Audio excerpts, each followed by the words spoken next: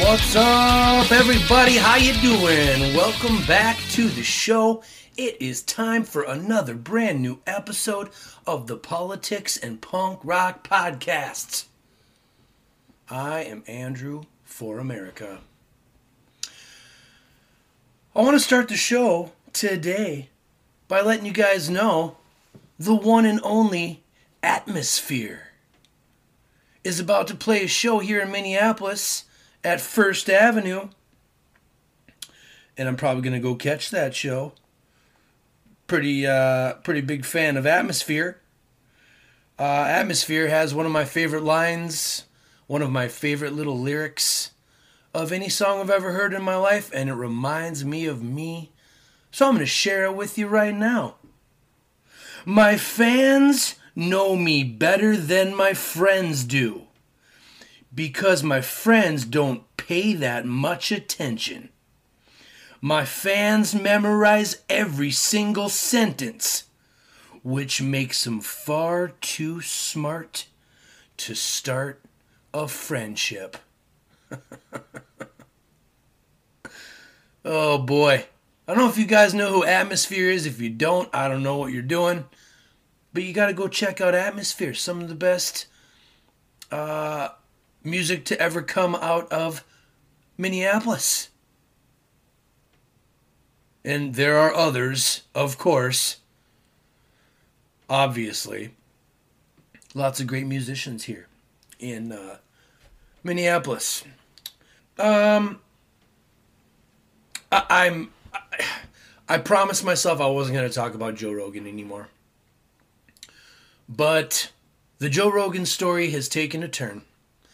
And I have to bring it up because it is a perfect story. It is a perfect real time happening in the here and now example of what I have been trying to warn you people about since episode 1 about this brave new Orwellian surveillance police state censorship. They're coming after us, people. They're coming after Joe Rogan. Somebody has made a compilation of him using the N-word, apparently. He came out and made a video speaking about it, saying, this is why I use the word in these situations. It was within a certain context. I'm not trying to be a racist person. He said that I know that it doesn't matter because no matter how you slice it, it sounds horrible. And I'm apologizing to everybody, yada, yada, et cetera, right? Cancel culture, people. That's what the progressive left does. And I don't want to come after just the progressive left because I feel like it's becoming just normal in our society now. This cancel culture, big tech, censoring bullshit world that we're moving towards. It's just gross. You guys want to live in a world like that where freedom of speech is going away? You can't even talk freely anymore without them coming and shutting down independent, rational thought, controversial conversations. Scary. It is a scary, scary time to be alive. And in the spirit of cancel culture coming after Joe Rogan, deleting some of his episodes. I think Spotify caved and they deleted some of his more controversial episodes. And he's under contract, so it's not like he has a choice. He knew what he was doing when he moved to Spotify. And I'm starting to think maybe he was controlled maybe that theory about Rogan being controlled opposition by the big club people. I'm starting to wonder if they're not using him as, an example of a narrative that they want to push, that he caved. I mean, he had to. He had to apologize for using the N-word. He had to apologize for some horrible comments that he's made in the past. And I don't know if he would have done that had he not been on Spotify. I don't know if he would have done that had he still had his show being independent. And I don't know if anyone would give a shit or would have ever went after him had he not been as fucking successful as he is. It's kind of like when you're the champ in the UFC or the champ in the WWE or the champ boxer. When you got the title and you're at the top, you know, winning the title, they always say, is the easy part. Keeping the title, that's very difficult. And when you're on top, you got a target on your back. Everybody's gunning for you. And I think that's what's happening. Joe Rogan was the champ. The world heavyweight podcasting champion. They're coming after him. Other streaming services want to compete with Spotify. It's a psychological operation, people. This is a premeditated set of actions perpetrated for the purpose of effecting market behavior. Follow the money. That's what's happening. They're coming after Rogan. People want some of his market share. People want some of that pot of cash he's bringing home every month. And if they got to use racism and toxic masculinity as scapegoats, and they can, you know, deploy their censorship brigade and their cancel culture, social justice warriors on anybody that they don't like. It's just a sad, disgusting, gross, pathetic world, country that I'm living in. And it makes me sick to my fucking stomach. It fucking pisses me off. I'm gonna get real right now with you people. It fucking pisses me off that I live in a country full of little fucking chicken shit, no balls, no spine, no backbone, little fucking beta men bitches that have to cry and whine and act like little petulant children with no shame, no dignity, no self-respect. How demoralized and just beaten down, how heavily medicated, how much anxiety and bipolar disorder and all this other bullshit, mental health issues are we all experiencing? What level has it sunk to? How has it gotten so bad?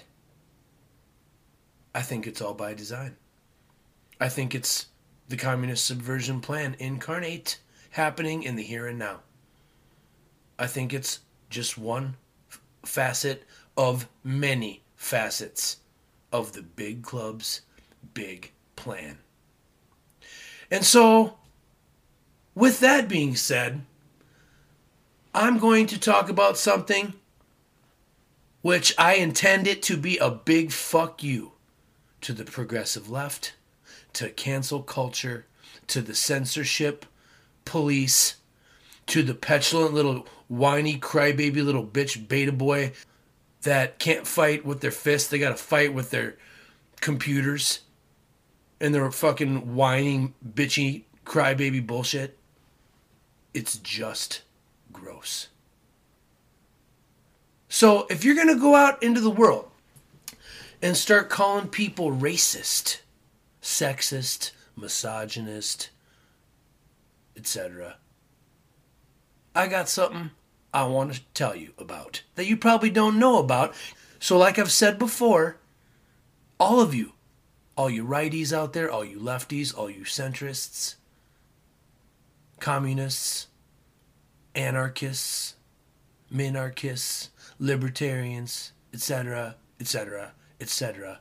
This is for all of you. Take a listen to this awesome clip. Karl Marx was a horrific racist, and we've got the quotes to prove it. Justin, cancel culture is in full swing. Do you think that they'll cancel Marx if they hear these quotes? Well, they should. Actually, that's an interesting question. If they hear these quotes, that's a nice little caveat you slipped in there. Because I don't think most people will hear these quotes who are on the left. I don't think Marxists want to hear these quotes. I don't think anybody in the media is going to give them these quotes. So if they were to hear them, though, would they cancel Marx? Maybe. Yeah, I actually think they might, because they're that bad. Right. They're really bad. Yeah, so this article that I got here, which you can find at stoppingsocialism.com, it's actually one of the more popular ones that we put up on our Facebook page. Karl Marx was a horrific racist. Here are the quotes to prove it. It starts off just kind of talking about how his sentiments aren't necessarily disconnected from his socialist worldview, but then it kind of goes through just a list of his quotes from his writings. And Justin, we do a lot of these videos, but I'm kind of stuck. I don't want to read these quotes. They're horrible. They're really, a lot of them are at the expense of Jewish people, but like, there's not a whole lot that is spared from his wrath in these quotes. No. Karl Marx did not. It turns out Karl Marx didn't like a lot of different groups of people. He didn't like Jews. You pointed that out. He really didn't like Jews. Yeah. He didn't like Slavic people. He was very anti-Slavs, which I didn't even know was really a thing, but apparently that was a thing in Germany in the 1800s. He doesn't like black folks. That's for sure. There's a whole bunch of people in here who he goes after. There's no question about it. Some of these things, I think he may be anti-Catholic, but it's hard to tell. He's very anti-religious in general, so it wouldn't surprise me if that was the case. Some of these quotes I would love to read, but just can't. Yeah. Because they're that bad. Right.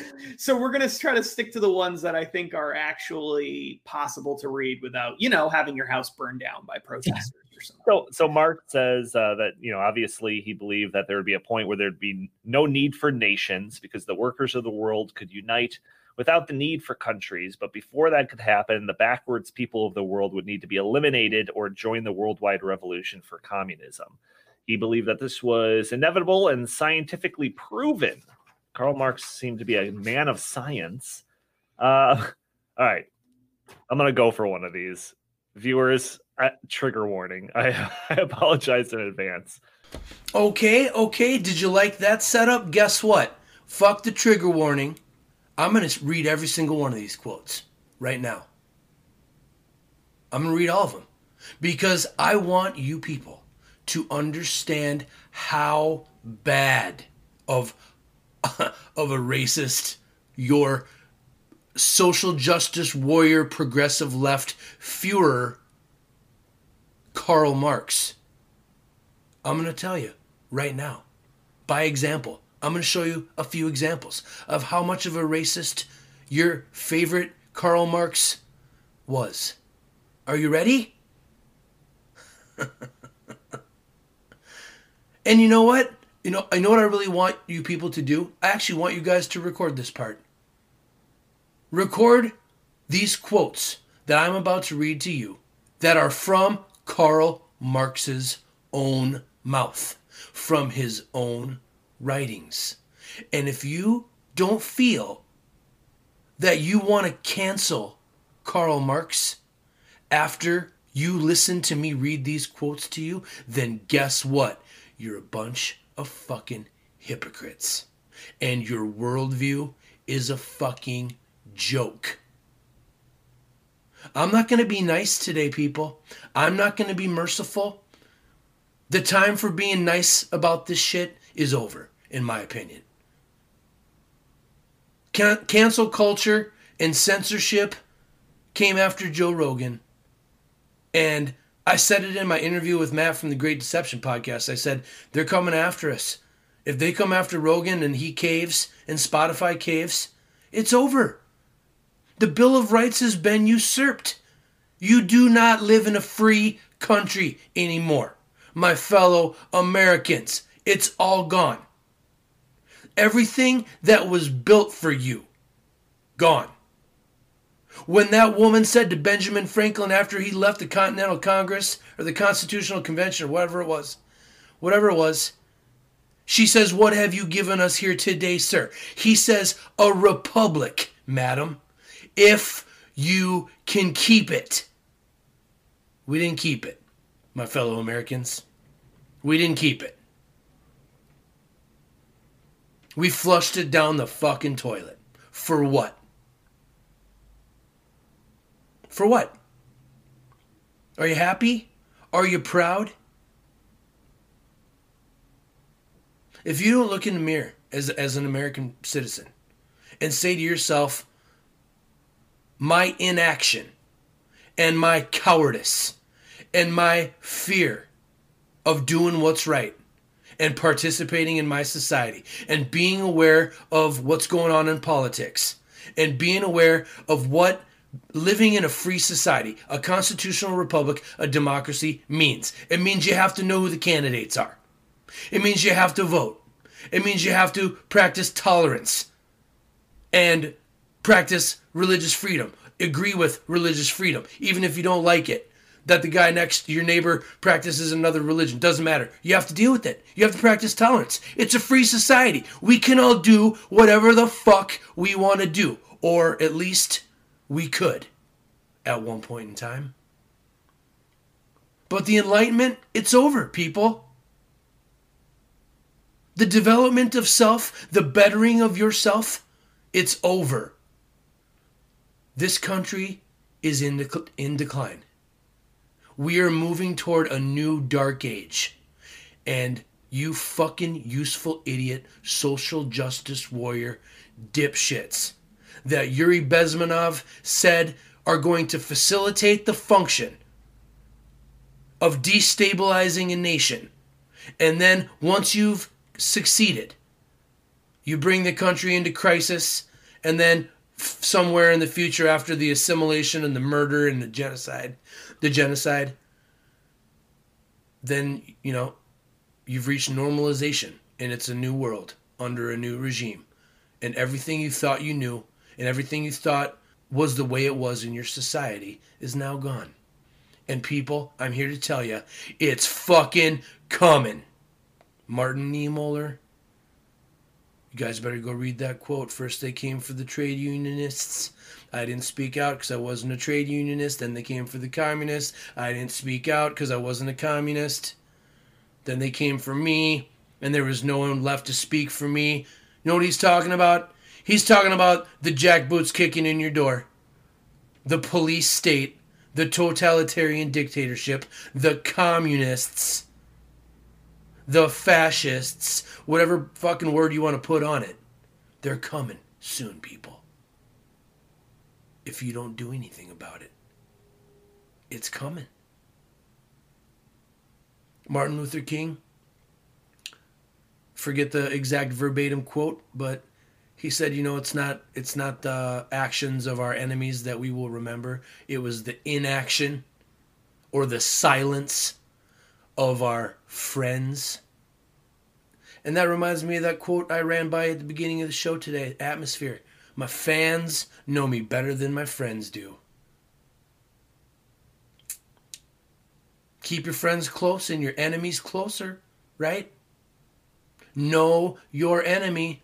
Sun Tzu, The Art of War, all that bullshit, right? Right? Got to know tactics. You got to know strategy. You got to decide who you are. You got to choose what kind of person you're going to be. And if you want to be a little beta boy, whiny crybaby, little immature, sniveling little bitch human being in your short time on this planet, cancel culture, censorship brigade, you want to come after me? Go fuck yourself. I say a lot of shit that I probably shouldn't say. I can lose my temper. But typically when I lose my temper, it's for a pretty good reason. Let's read some quotes from you progressive lefties' favorite historical figure, Mr. Karl Marx. And after I read this stuff to you people, if you pretend you didn't hear it and you act like you didn't listen, pretending that you're still, I love Karl Marx. Speaking of this, you guys know about Che Guevara? I see you college kids walking around with Che Guevara shirts on. Dude, that guy was anti-gay. He was a murderer. He was a rapist. He was probably a racist. Go look up his quotes. When I see when I see social justice warriors walking around, little 19, 20-year-old kids with Che Guevara shirts on, great, do whatever you want to do. It's a free country, right? It's a free country. You can wear whatever the fuck you want to wear. You can drink whatever you want to drink, smoke whatever you want to smoke. Just don't steal from me and don't hurt me. I don't think keeping a society together is really that difficult. You know what makes it difficult? Government. Government control. The power elite. The big club. The most evil, most psychopathic piece of shit human beings that just so happen to have a lot of money and a lot of power amongst us. That's usually the people that end up being in charge. It's human nature, people. All right, here we go. Karl Marx was a horrific racist. Get ready to cancel Karl Marx, you progressive lefty, cancel culture, identity politics, social justice warrior, CRT, bitch human beings. You're just a bunch of little bitches. And you have no concept of the real world.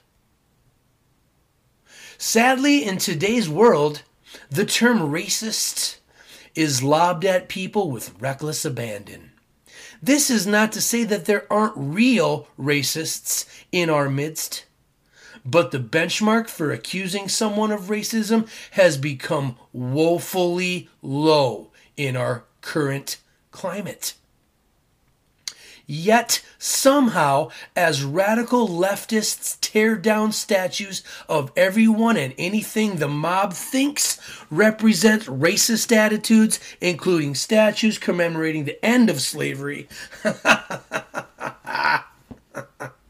Karl Marx, a clear-cut racist, has evaded the woke mob's wrath. Their tactics, when deployed on others, are totally fine. Morally correct in their minds.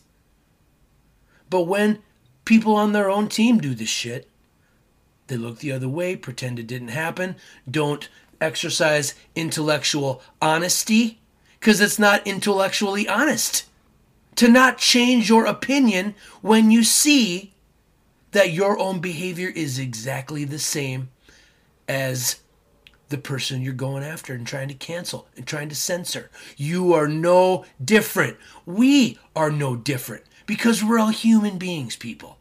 We all make the same mistakes. Nobody's better than anybody else just because you didn't let a racial slur slip out of your mouth once upon a time in your life, or you didn't say an asshole thing to your significant other at one point in time in your life. People, you gotta let each other make mistakes.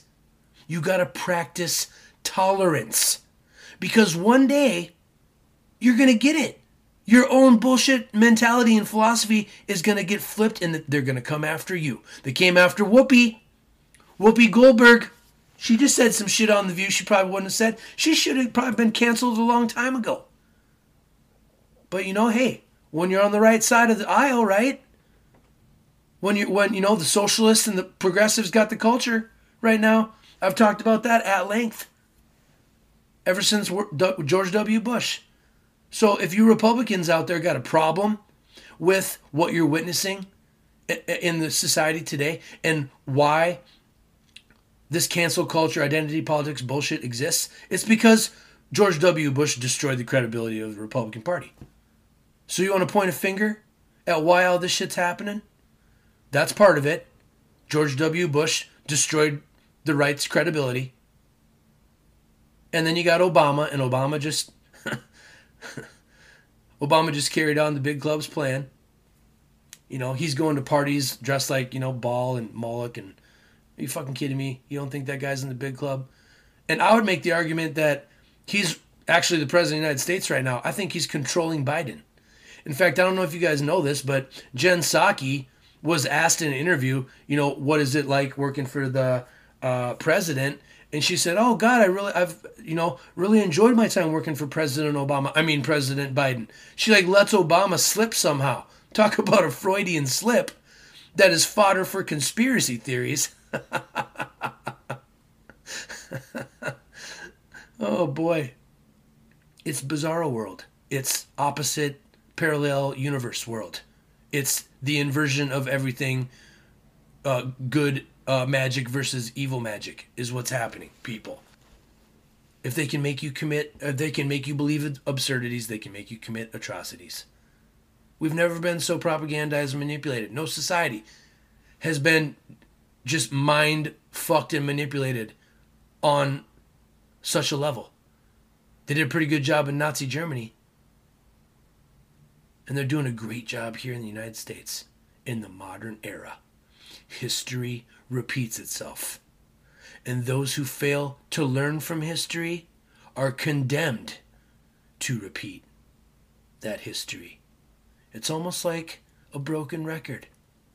Before we get to the quotes, it's worth noting that for Marx, racism wasn't separate or contradictory from his ideological socialist views. Marx believed, as many of the quotes below will illustrate, that for progress, quote unquote, to occur, some ethnic groups and nations had to be swallowed up by more powerful groups. And people, that's exactly what this BLM movement believes. That's exactly what a lot of these progressive, fundamentalist, left-wing nutjob groups and organizations believe. They definitely believe we got to kill off the baby boomers and the Gen Xers. Probably my generation's probably next, and then they're going to re-educate the upcoming children. Oh, there are children. We're going to tell them that pedophilia is fine, and it takes a village to raise a child, and it's just going to be one big commune where nobody ever, has to face consequences and responsibilities. Sounds like a fairy tale to me. Of course, Marx believed there would eventually be no need for nations, because the workers of the world could unite without the need for countries. But before that could happen, the backwards peoples of the world would need to be eliminated or join the worldwide revolution for communism. This is inevitable and scientifically proven, Marx believed. And if you don't think that's not the big club's new world order, one world, socialist, communist, dictatorship, police, state world, the communist subversion plan Yuri Bezmenov talked about, I said in a previous podcast, I think in one of the interviews, I said that's not just a plan for the Soviet Union. That's a plan for the world, people. It's a plan for the world. And you're witnessing it being proven before your very eyes, right now, in the world that you and I live in together. Below are several quotes illustrating Marx's racism. Although it should be without saying, please note that we at stoppingsocialism.com, which is where this video came from and this list comes from, they believe the following quotes are reprehensible, and I couldn't agree more. These quotes are reprehensible. They're so reprehensible that if you really believe in your ideological bullshit, social justice warrior, progressive lefties out there, you're going to want to cancel Karl Marx. But I bet you won't. I bet you fucking won't. You know why? Because he's on your team. He's the leader of your team, allegedly. Karl Marx was a big club member in his day, people. In the future, the political divide will no longer be between Republicans and Democrats. It will be between authoritarians and libertarians. Pretty sure that was Orwell. Could be wrong. So people, if you're on the side of Karl Marx, I'm here to tell you, you're on the side of the big club, the multinational corporations that are keeping you corporate wage slaves, inflating the currency, robbing you of your buying power, robbing you of your retirement. And the way that they're doing it is through the Federal Reserve. We have no more gold standard. It's been this way for years and years and years now, ever since 1913, 1914. Here we go. Strap on your seatbelts. It's time to cancel Karl Marx, the socialist racist. Here we go. Quote. This is from Karl Marx on the Jewish question from the year 1844. What is the worldly religion of the Jew? Huckstering? What is his worldly god? Money? Money is the jealous god of Israel, in the face of which no other god may exist. Money degrades all the gods of man and turns them into commodities. The bill of exchange is the real god of the Jew. His god is only an illusory bill of exchange. The chimerical nationality of the Jew is the nationality of the merchant, of the man of money in general. Unquote. Sounds like something Adolf Hitler would say, doesn't it? That was Karl Marx, people. Okay? So Karl Marx is anti-Semitic. Fact. Not allegedly. Fact. We gonna cancel Karl Marx, people? Karl Marx is anti-Semitic. He doesn't like Jews. Quote, this splendid territory, the Balkans, has the misfortune to be inhabited by a conglomerate of different races and nationalities, of which it is hard to say which is the least fit for progress and civilization. Slavonians, Greeks, Wallachia, Arnauts, 12 millions of men are all held in submission by 1 million of the Turks, and up to a recent period it appeared doubtful whether, of all these different races, the Turks were not the most competent to hold the supremacy which, in such a mixed population, could not but accrue to one of these nationalities. That was from Karl Marx, The Russian Menace to Europe, 1853. Okay? Lots of groups of people Marx is talking down to. Sounds pretty racist, don't you think, progressive lefties out there? I think it's time we cancel Karl Marx. And this one's tough. I'm gonna not say the words in this one because I'm not gonna make the same mistake Rogan did by actually saying the word out loud. I'm not that stupid. Quote, this is Karl Marx, people, not my words. I am currently quoting Karl Marx, okay?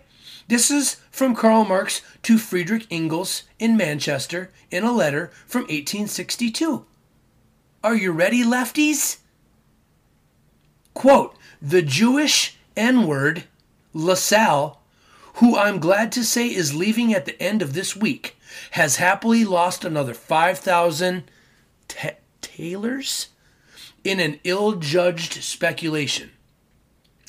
The chap would sooner throw money down the drain than lend it to a friend, even though his interest and capital were guaranteed.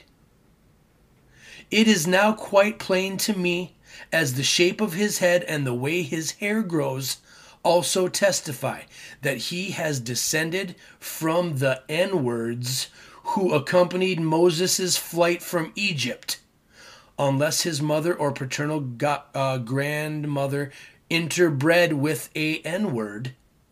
Now, this blend of Jewishness and Germanness on the one hand, and basic N-word stock on the other hand, must inevitably give rise to a peculiar product, meaning he didn't want whites and blacks interbreeding.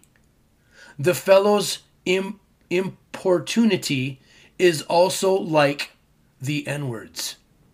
Karl Marx, 1862. Not only did he say the N-word, he said the Jewish N-word.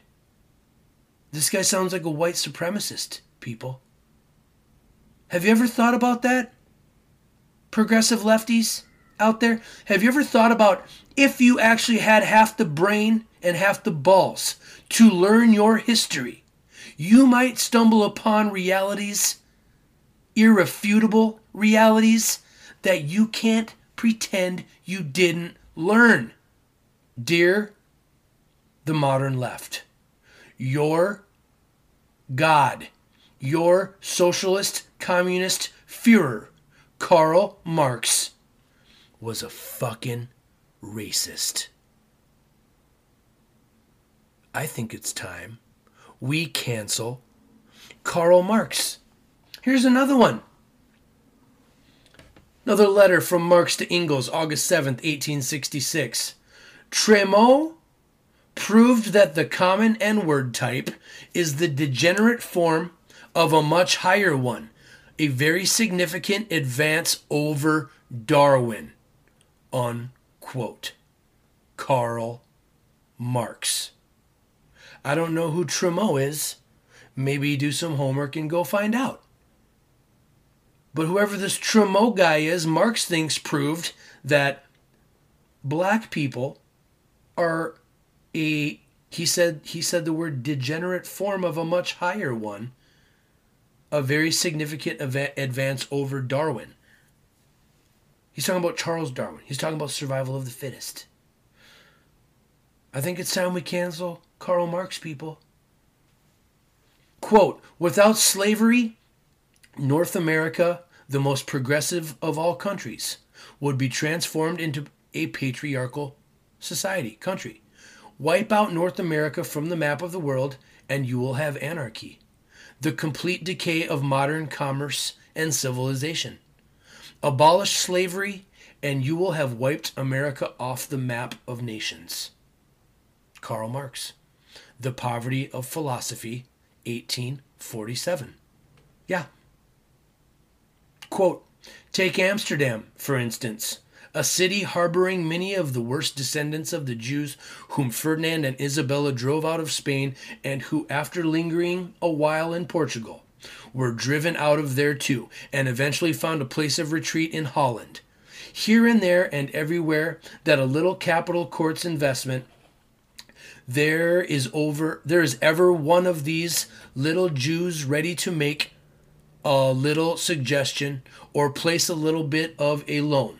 The smartest highwayman in the Abruzzi is not better posted about the locale of the hard cash in a traveler's valise or pocket than these little Jews, he says, about any loose capital in the hands of a trader. These small Jewish agents drew their supplies from the big Jewish houses and practiced great ostensible devotion to the religion of their race. Unquote. Karl Marx, from the Russian Loan, 1856. People, I think it's time we cancel Karl Marx.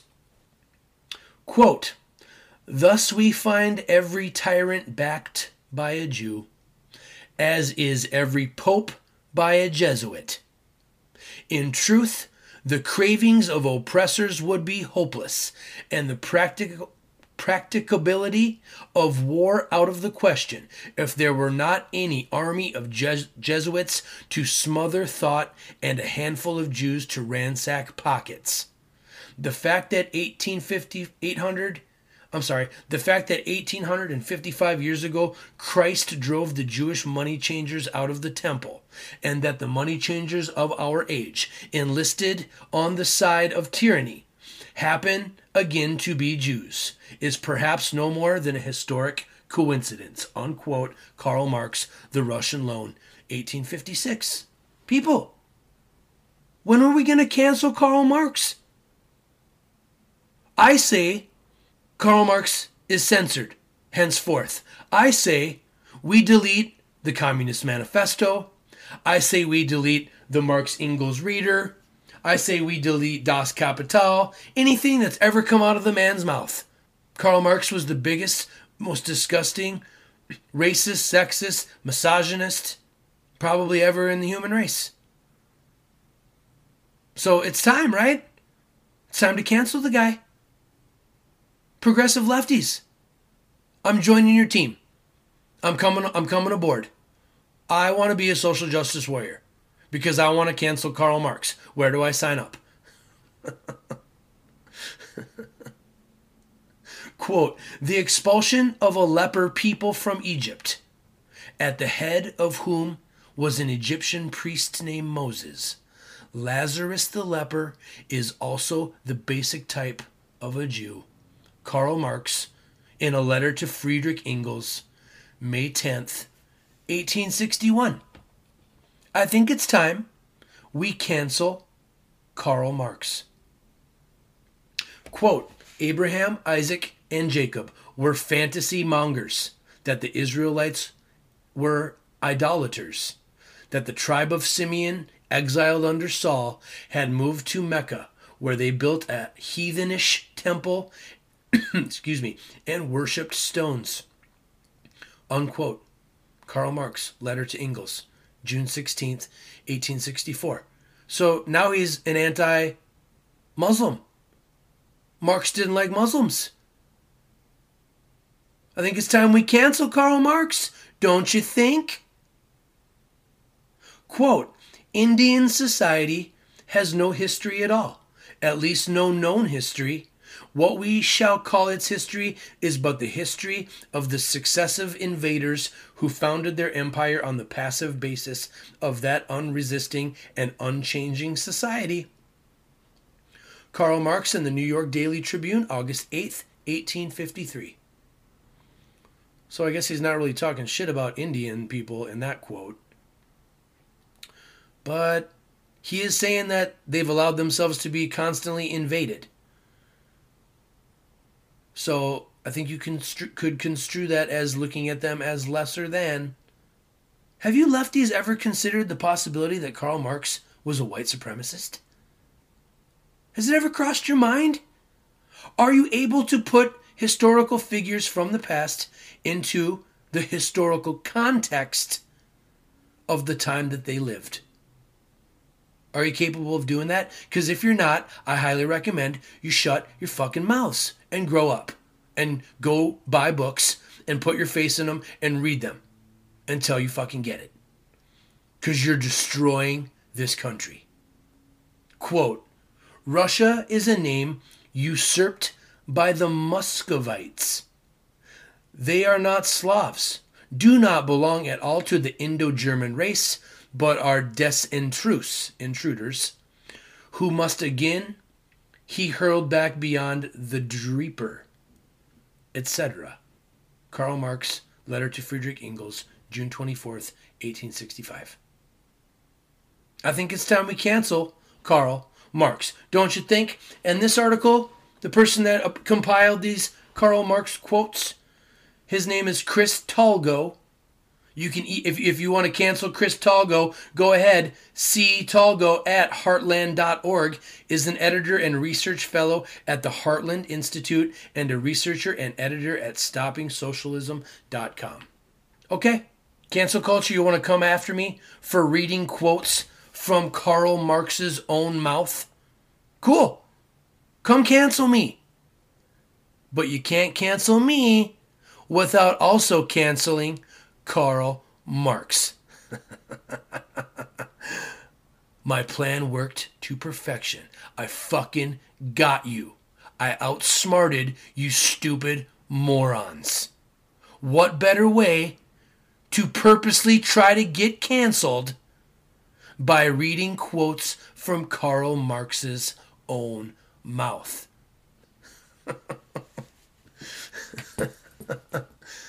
I have no ego in this. I'm doing this for the greater good. I'm doing this for all of us. We're all brothers and sisters, right? We're all comrades. Socialism is about inclusion and acceptance and tolerance. Oh, what a fucking joke. I have never seen such a perfect example of the word hypocrite in my entire life. I'm not even a conservative, people. I'm not a right-winger. I'm not attacking the left because I'm a person from the right. I'm just a common sense thinker. And I'm willing to cooperate. But see, you progressive lefties aren't capable of cooperation or tolerance or intelligence or understanding. So if it's a fight you want, then a fight you shall have. Come cancel me. I double dog dare ya. I'm going to take a break. I'll be right back.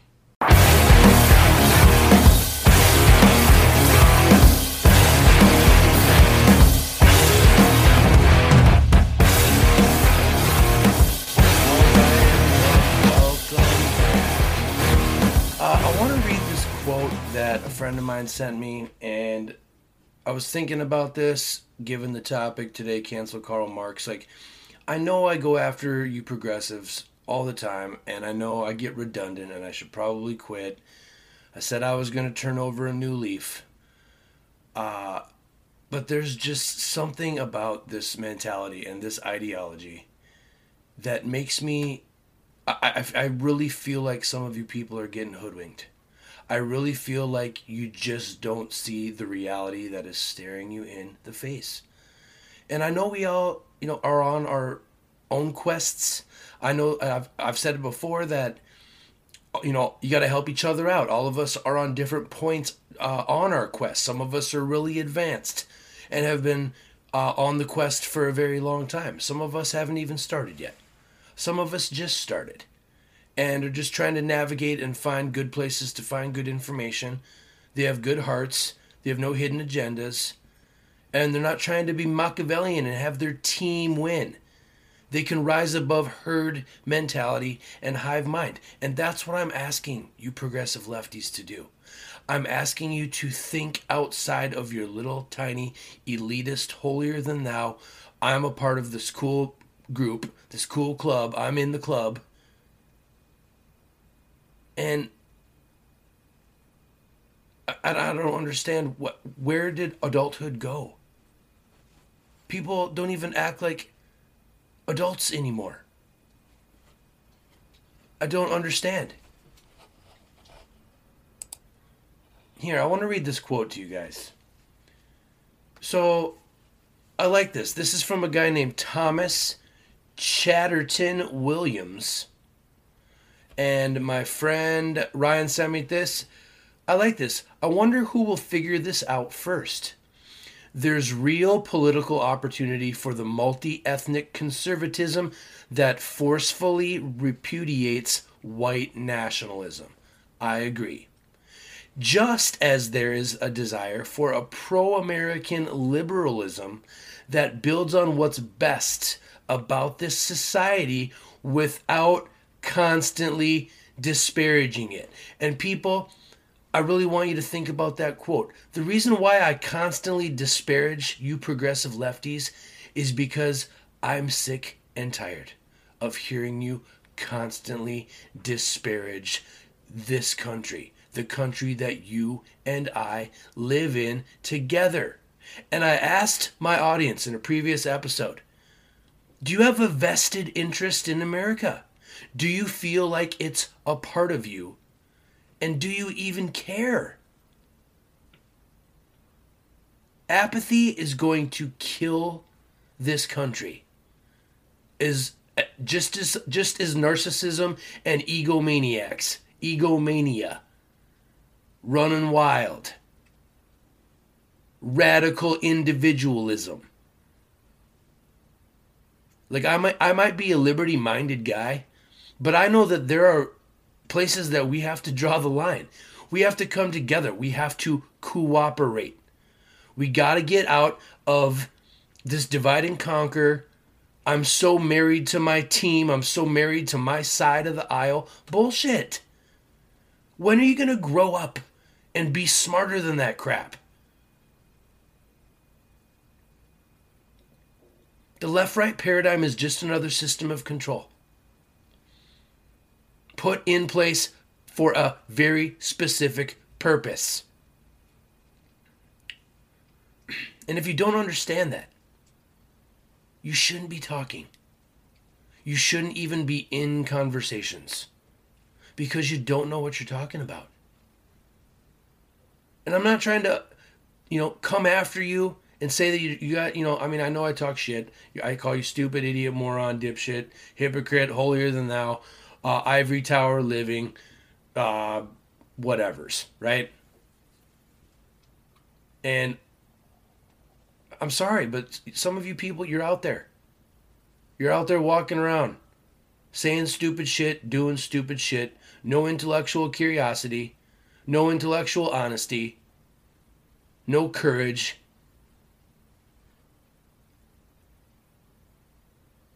What are we just going to do this forever? Einstein's definition of insanity, people, doing the same thing over and over and over and over again and expecting a different result. That's Einstein's definition of insanity, people. It's my definition of stupidity. So that's why I talk shit. Because I think that some of these worldviews out there are stupid. Not well thought out. Not fully thought all the way through. The logic flow falls apart. We're getting away from Enlightenment principles, the ability to form an argument, the ability to even debate and have a conversation with people. A lot of you far lefties and far righties can't even do that. You just label the other group as the other. You're never going to come together. It can only end in violence. At what point are we going to grow up and shake each other's hands and say, hey, we have our differences. We don't see eye to eye on everything. And that's okay. There's nothing wrong with that. There's nothing wrong with disagreeing peacefully. And if you can't disagree peacefully, you are the problem with this country. At least part of the problem with this country. So, anyway, the same friend that sent me that quote also recommended a book to me. And I think you should all go pick up this book and read it. I'm definitely going to do it. I have not read it yet, but I did read the write-up on this book from the Princeton University Press. And I'm going to run this by you guys. I think this is going to have some very good stuff in it. And I think we should all go take a look. The book title is called We Have Never Been Woke by Musa Al-Gharbi. And I want to read this to you and just think about it. Themes up quite nicely with the subject matter today. Here we go. Preview of the book We Have Never Been Woke from the Princeton University Press. Here we go. One camp in America describes the United States as awash in racism, sexism, transphobia, xenophobia, and other forms of degradation and exclusion. While another camp claims that identity politics is tearing the country apart. Meanwhile, socioeconomic inequality has been growing rapidly in the United States and around much of the world, further accelerated in the aftermath of the 2008 financial crisis and the wake of COVID-19. There is growing distrust of scientists, journalists, and government bureaucrats, an erosion of faith in the United States institutions, and at least apparently growing disagreement about basic facts. In 2016, Americans elected a president who gleefully touted his lack of government experience or substantive knowledge about the issues, but who pledged to take the country back from the deep state, globalist elites, and social justice warriors. In 2020, said president declined to accept his loss, and his supporters stormed the Capitol building as the electoral votes are being certified in an attempt to stop the steal. Okay? In the aftermath, his opponents have called for the president, his associates, and his sympathizers to be purged from public life and perhaps especially public service. Some have gone so far as to champion a new war on terror against the deplorables of this, their worldview. These are not separate stories. They are all part of the same basic story. It is a story about the rise of a new class of social elites who have not attained their social position by owning material assets, nor by developing or trading material goods or services. Instead, they transfer in symbols and rhetoric, images and narratives, data and analysis, ideas and abstractions. Drawing from Robert Reich, we can refer to this class of new elites as symbolic analysts.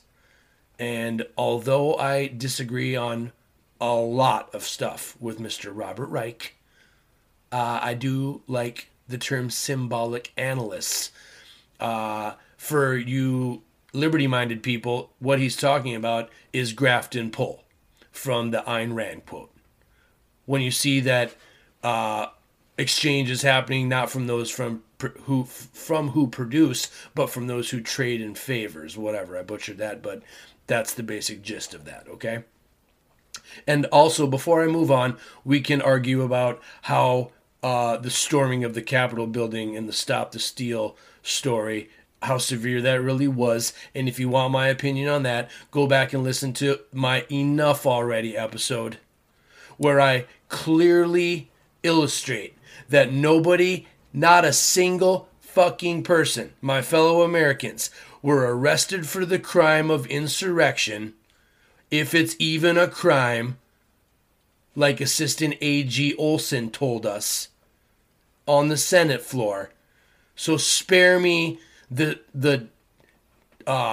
severity of those events. It's a joke, and I proved it in my Enough Already episode, in my humble opinion. Okay, let's move on. Over the last 4 decades, symbolic analysts have come to control an ever larger share of social and financial capital in the United States, and have reshaped the economy, politics, and the dominant culture to reflect their values, interests, tastes, and priorities. Although these new elites present themselves as champions of the marginalized, vulnerable, and disadvantaged, upward social mobility has stagnated under their tenure. Get it through your heads. Republicans and Democrats both. Upward social mobility has stagnated under their, meaning both the left and the right, Republicans and Democrats, tenure.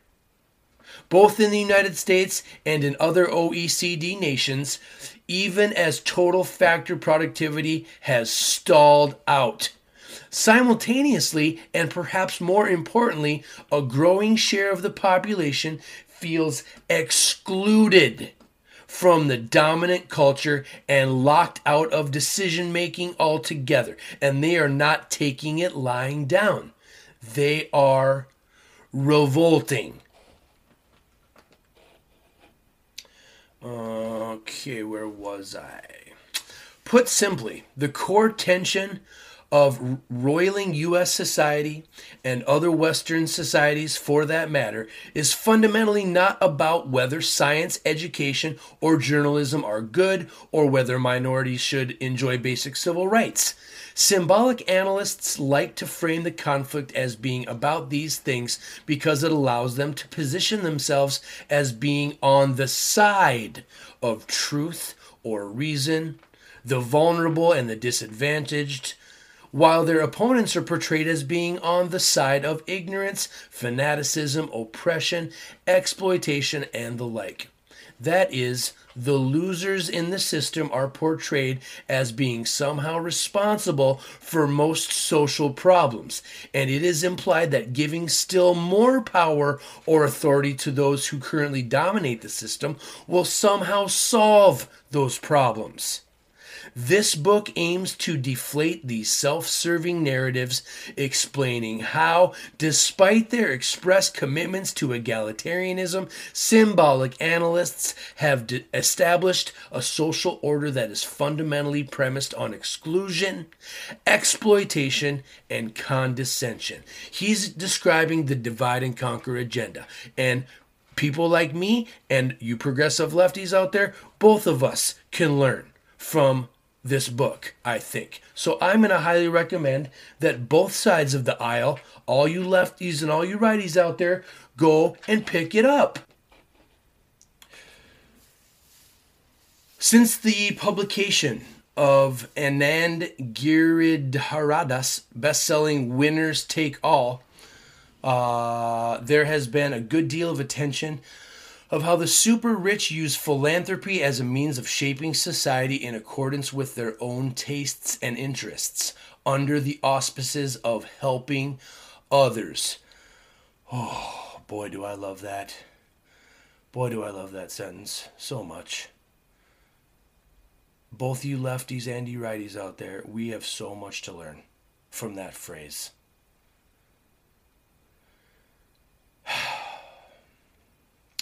Often exacerbating the very problems they claim to be trying to solve. However, millionaires and billionaires are not capable of creating, enforcing, managing, and perpetuating society and culture all on their own. You got to participate, people. You got to get involved. You can't just stand on the sidelines and bitch and cry and complain about how bad you got it when you aren't even lifting a single finger to help yourself, your country, or your neighbor. So maybe quit talking and maybe get to work. More realistically, to understand those interests are being served by a social order, to see how it is formed, reproduced, and sustained, we should look at the upper quintile of society, the top 20%. As Richard Reeves has demonstrated, opportunity hoarding by those in the upper quintile, not just the top 1%, have driven the stagnating social mobility and rising inequality in recent decades. And I want to stop right there. When I was in college, 2010 or 2009, I graduated. I did my senior sociology project on the reality of social mobility in this country. And my hypothesis was that there was not very much social mobility back in 2010, 2009. And I pulled from a lot of census data, research, a bunch of different demographic studies and stuff. And what I found was that actually there's a lot of social mobility in this country. Most people in the middle, the top 10%, the bottom 10%, kind of stay in a holding pattern. They kind of stay pretty lower class to lower middle class. And there's a lot of bottom 10% dropping, the top 10% dropping to the bottom 10% and vice versa. Meaning the movers and the shakers, the people that are willing to take the risks, have a higher risk-reward ratio. You could win really big, or you could lose your ass and lose everything. So, and that's pretty much a good representation of human nature altogether. Some people are going to reach for the stars, and the majority of people are going to just get by and not put themselves out there too much. They're playing the long game, I guess. They don't want to do the risk. They don't want to lose their ass, right? In the contemporary United States, the upper quintile includes those with a total household income in excess of $130,000 per year. That's the upper quintile in the United States. $130K per year and up. This is an income bracket dominated by symbolic analysts, as illustrated in Richard Florida's The Rise of the Creative Class. And he's got some Department of Labor, Bureau of Labor Statistics numbers on that. If you want to take a look at this, It's musaalgarbi.com, and I'm sure you can find the press release. Given that most symbolic analysts are dual breadwinner households, many reach the upper quintile without either partner individually meeting or exceeding a six-figure income. And I've talked about that in the past. Remember the baby boomer generation where one person's income could afford a home, a house, food on the table, vacations, yada, yada, etc., right? Consequently, many in the upper quintile erroneously assume they are not elites. Indeed, as sociologist Rachel Sherman showed, even many who do have six and even seven-figure incomes insist that they are simply middle class and attempt to define themselves in contradiction to wealthy people whom they describe as greedy, materialistic, ostentatious, privileged, etc., but most importantly, unlike themselves. People, this is what I mean when I say you gotta look in the fucking mirror. You gotta be able to have something to compare yourself to. You gotta think big picture, put it all together before you form your opinion. You can't just look at your life and think that everybody is exactly like you. You can't just self-identify as something that you clearly are not. I mean, you can if you believe in postmodernism, but I mean, there is objective truth and reality in this world, people. I'm sorry, there just is. Like it or not, okay? Looking at the upper quintile would, of course, include the millionaires and billionaires. However, it would also count the people who actually run nonprofits, government bureaucracies, corporations, universities, and other institutions through which the 1% often attempt to exert their will. It would include those who shape public understanding of social reality as scholars, journalists, civic and religious leaders, teachers, artists, etc. Indeed, research in the United States and around the world has shown that class per se is not the biggest driver of growing inequality and declining social mobility today, but instead that certain professions have been increasingly hoarding opportunities and power at the expense of the rest of society. That's debatable. And transferring social capital across generations by means of those professions. Professions associated with symbolic analysts and the knowledge economy are the primary drivers of these trends. And that's true because the people that are able to move action and power in the world, I mean, they pretty much are just investing in stuff at this point. They're probably living off the interest of their fortunes. They don't really have to have jobs, but that doesn't mean they're not working, people. You got to get that through your heads. The rich and powerful probably work 5-10 times more than you do. Believe it or not. Indeed, as Seamus Khan has argued, it is probably too narrow a view to focus purely on criteria like wealth or income in order to determine who is part of the elite.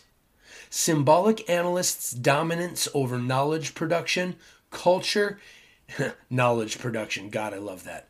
Culture, institutional bureaucracies, etc., often affords us even more clout than our relatively high incomes would suggest. That's for sure, especially in the social media tech world. And no less than the super rich, we symbolic analysts attempt to shape the system in accordance with our own will and priorities. We facilitate the operation of the prevailing order, ensure its continued viability, and implement reforms. Put another way, we do not stand outside of society. Duh. Nor are we neutral observers of the prevailing order. Symbolic analysts do not passively receive nor mindlessly execute the dictates of the 1%. After all, most of the railing against the super rich comes not from the working class, but from symbolic analysts. It is from the very people that the 1% rely upon to understand the world and exert influence over it. Yet no less than the super elites described in Girarda's book, symbolic analysts dress up our attempts to consolidate power behind high-minded rhetoric about empowering the marginalized and vulnerable. We, too, play a major role in fomenting the very problems that we present ourselves as the solution to. Fantastic point, and clearly I am guilty of this, just like the progressive left is guilty of this, and anybody and everybody in between. We're all human beings. We all take an idea a little too far sometimes. Get a little fundamentalist, little kooky, nutty, wacky nut job, right? And then you got to bring it back to center. Stop making decisions and thinking that you are being rational when you're being emotional. Remember Edward Bernays? Human beings are irrational creatures that think they are rational. Oh boy, we're all human beings, people. We're all victims of this stuff, myself included. And yet, as we have never been woke will demonstrate, the Americans who are the primary producers and consumers of content on anti-racism, socialism, feminism, etc., also happen to be among the primary beneficiaries of gendered, radicalized, and other forms of inequality, and not passive beneficiaries. We are active participants in exploiting and reproducing inequalities. It's true. Both the left and the right are guilty of that.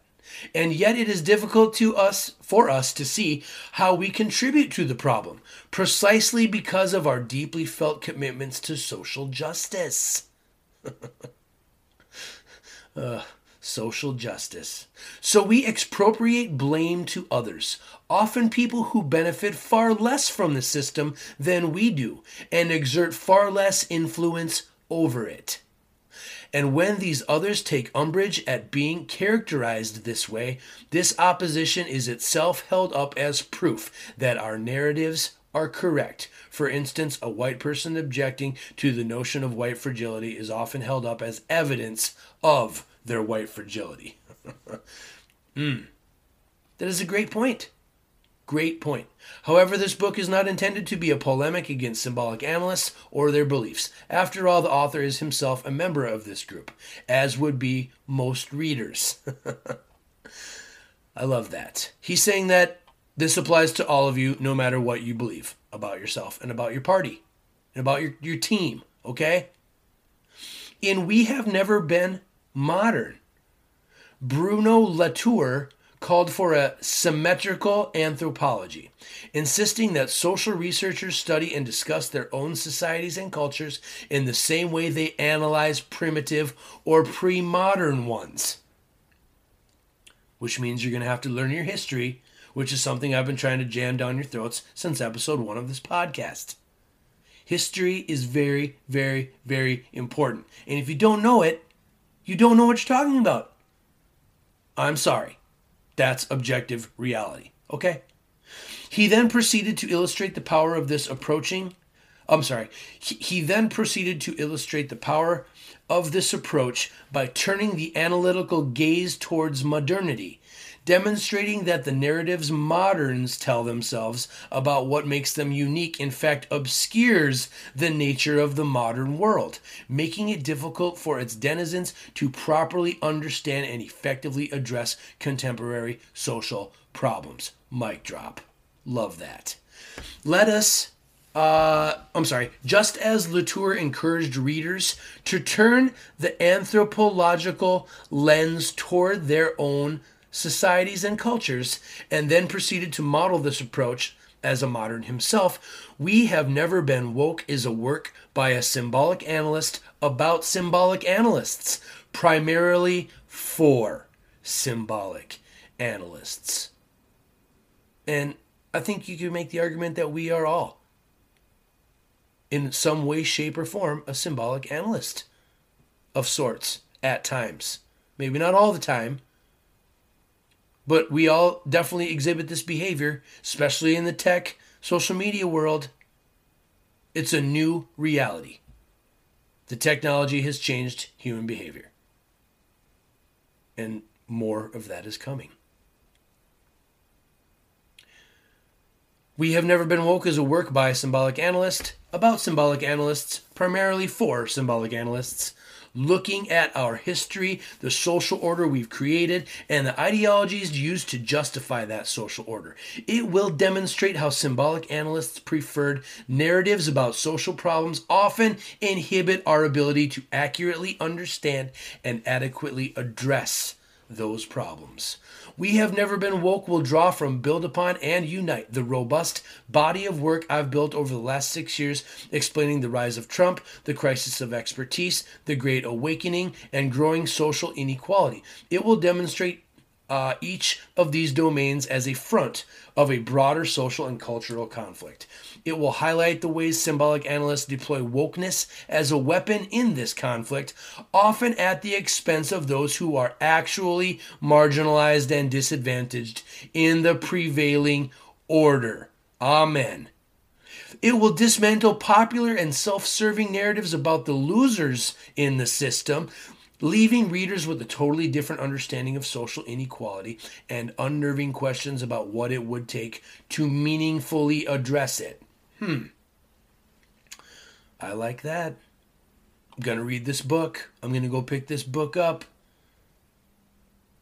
In much the same way that Latour encouraged the development of a symmetrical anthropology, this work seeks to encourage and model reflexivity, a social scientific principle stating that general theories should also apply to the theorists themselves.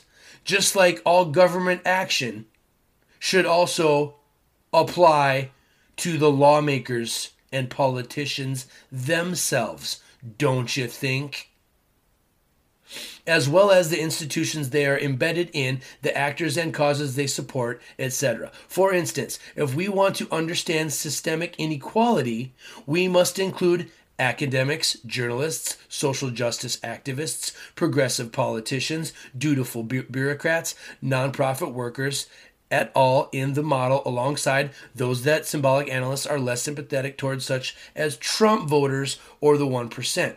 By folding ourselves and our allies into the analytical picture. In this way, we can get a much richer understanding of how social problems emerge and persist, and what can be done about them. Granted, the image that gets reflected back to us will often be unflattering. And that's exactly what this podcast is all about.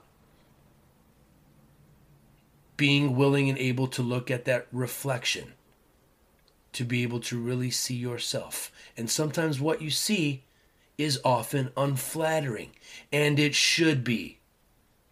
Because you need to strive to be better tomorrow than you were today, in my humble opinion.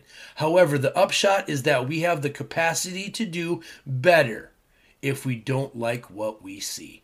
Amen. I agree.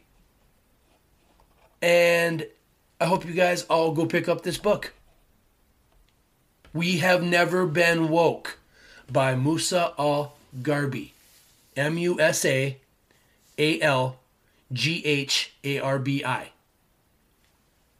And with that, people, I just want to say I'm going to strive to try to be nicer to you progressive lefties out there. You social justice warriors. You socialist, communist sympathizers. I'm going to try to be nicer to you guys. I'm going to try. I'm extending the olive branch. I'm reaching across the aisle. I'm trying to bring it. I'm not crying. I'm trying to bring it back to center.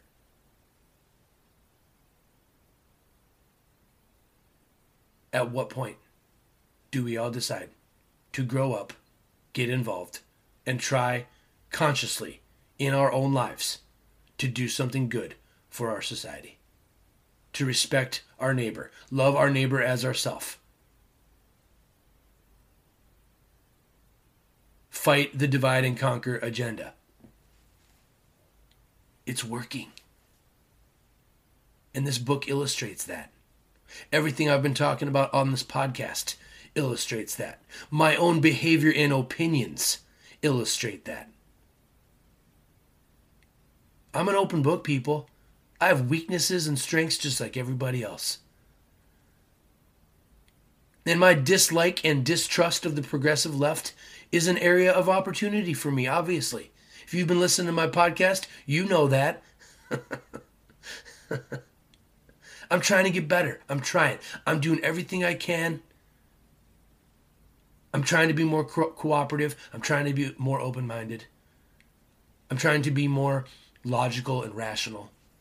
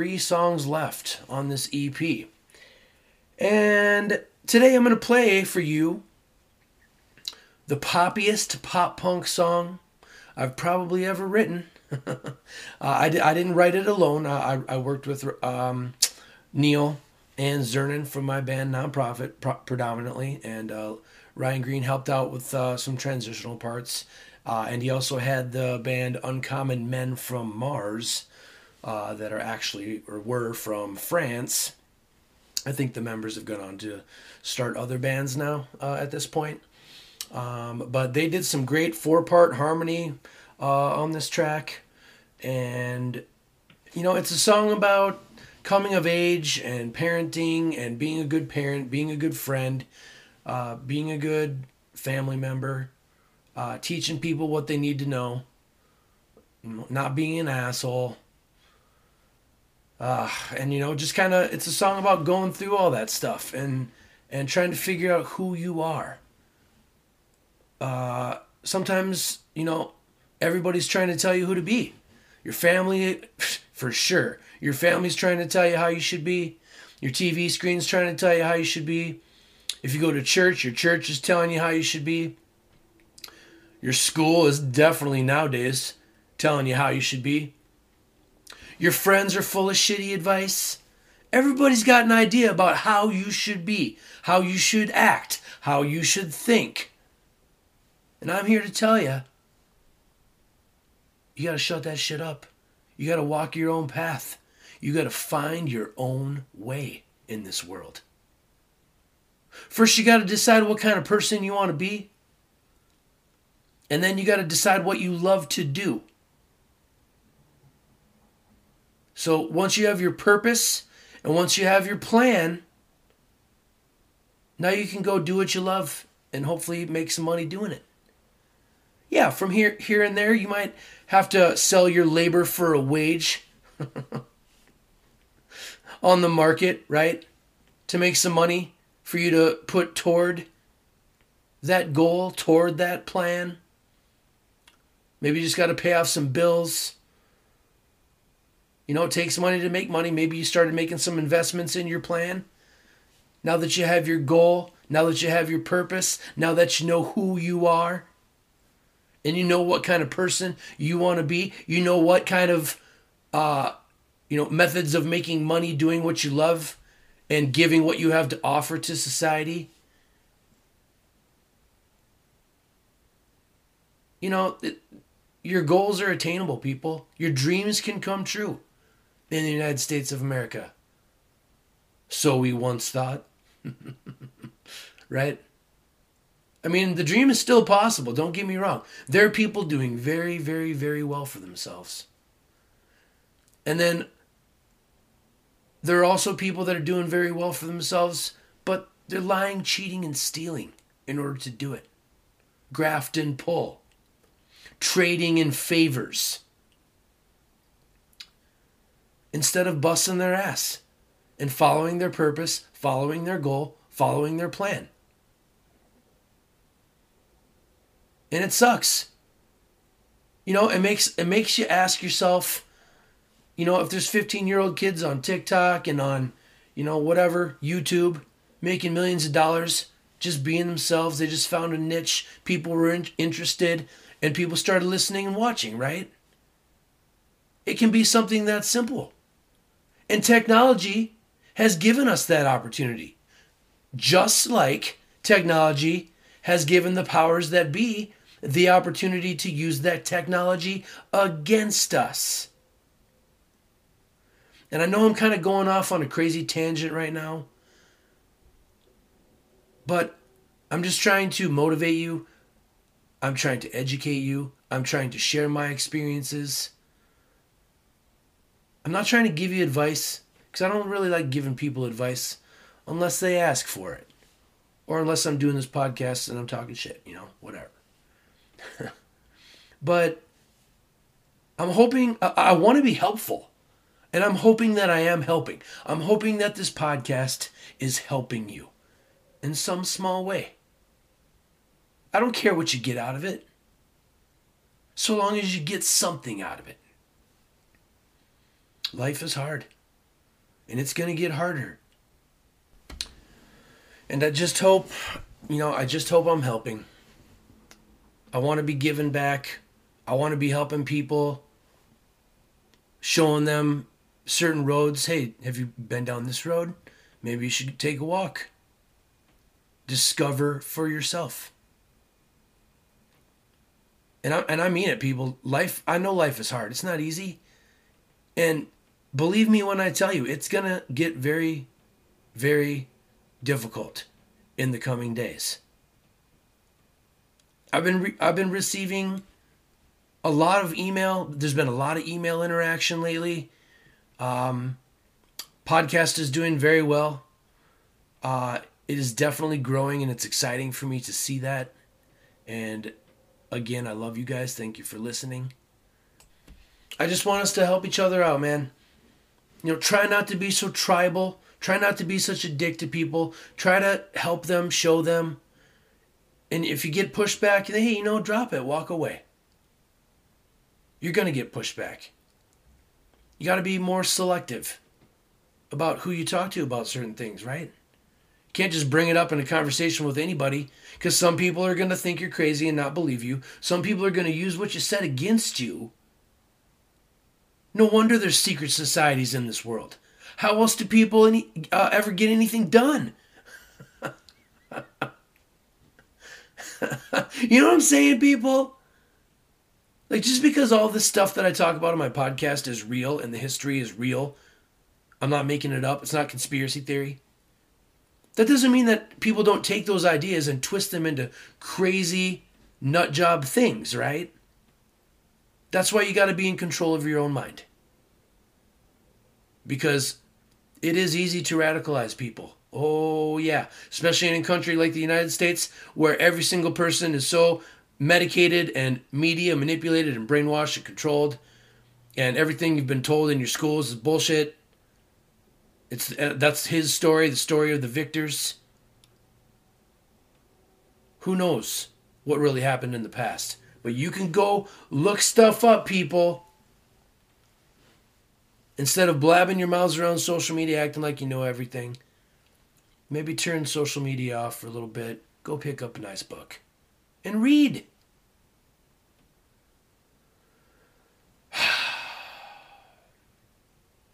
I hope this song makes you feel good.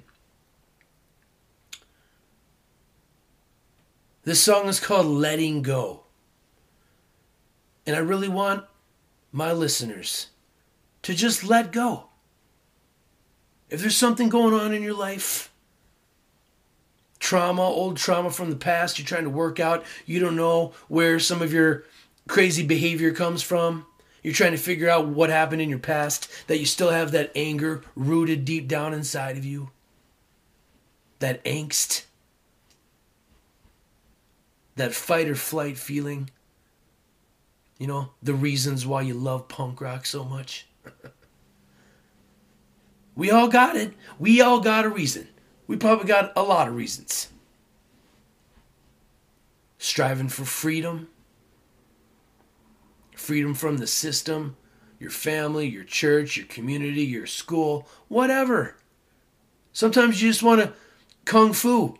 David Carradine, I don't know if you youngsters understand or know that reference, but he used to be a kung fu guy, walked the earth, just got into adventures.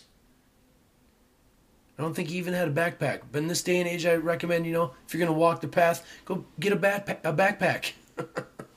You're going to need some shit. Oh, boy. I know I'm babbling. I know I'm going off on crazy tangents right now, but some of you have said you like my stream of consciousness, ADD, nut job shit, so I just hope you guys like this song. Thanks for listening. I am Andrew for America. This has been the Politics and Punk Rock Podcast. And here we go. This is the song Letting Go. One of the poppiest punk rock songs I ever did write. And if you listen to the lyrics, I think you're going to be able to find a line that you can relate to. And here we go.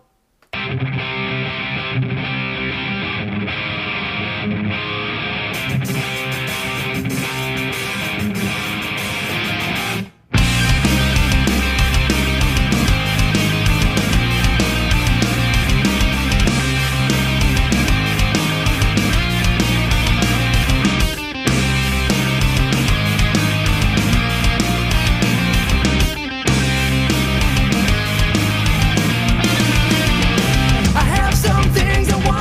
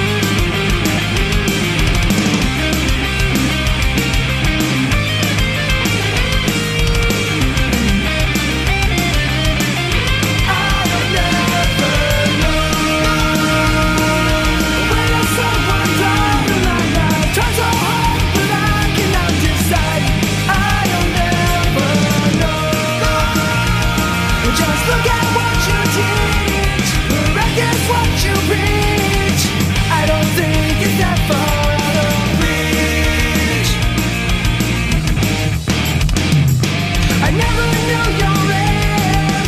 Who am I to blame? Okay, people, that was my old band Nonprofit with the song Letting Go. You know, where does someone draw the line? I've tried so hard, but I cannot decide. I guess I'll never know. Look at what you teach. Practice what you preach. I don't think it's that far out of reach. Thank you for listening. I am Andrew for America. This has been episode 83 of the Politics and Punk Rock Podcast. Thank you. Good night. We'll see you next time. This has been episode 83 of the Politics and Punk Rock Podcast, entitled Cancel Karl Marx. He's a racist. We'll see you next time.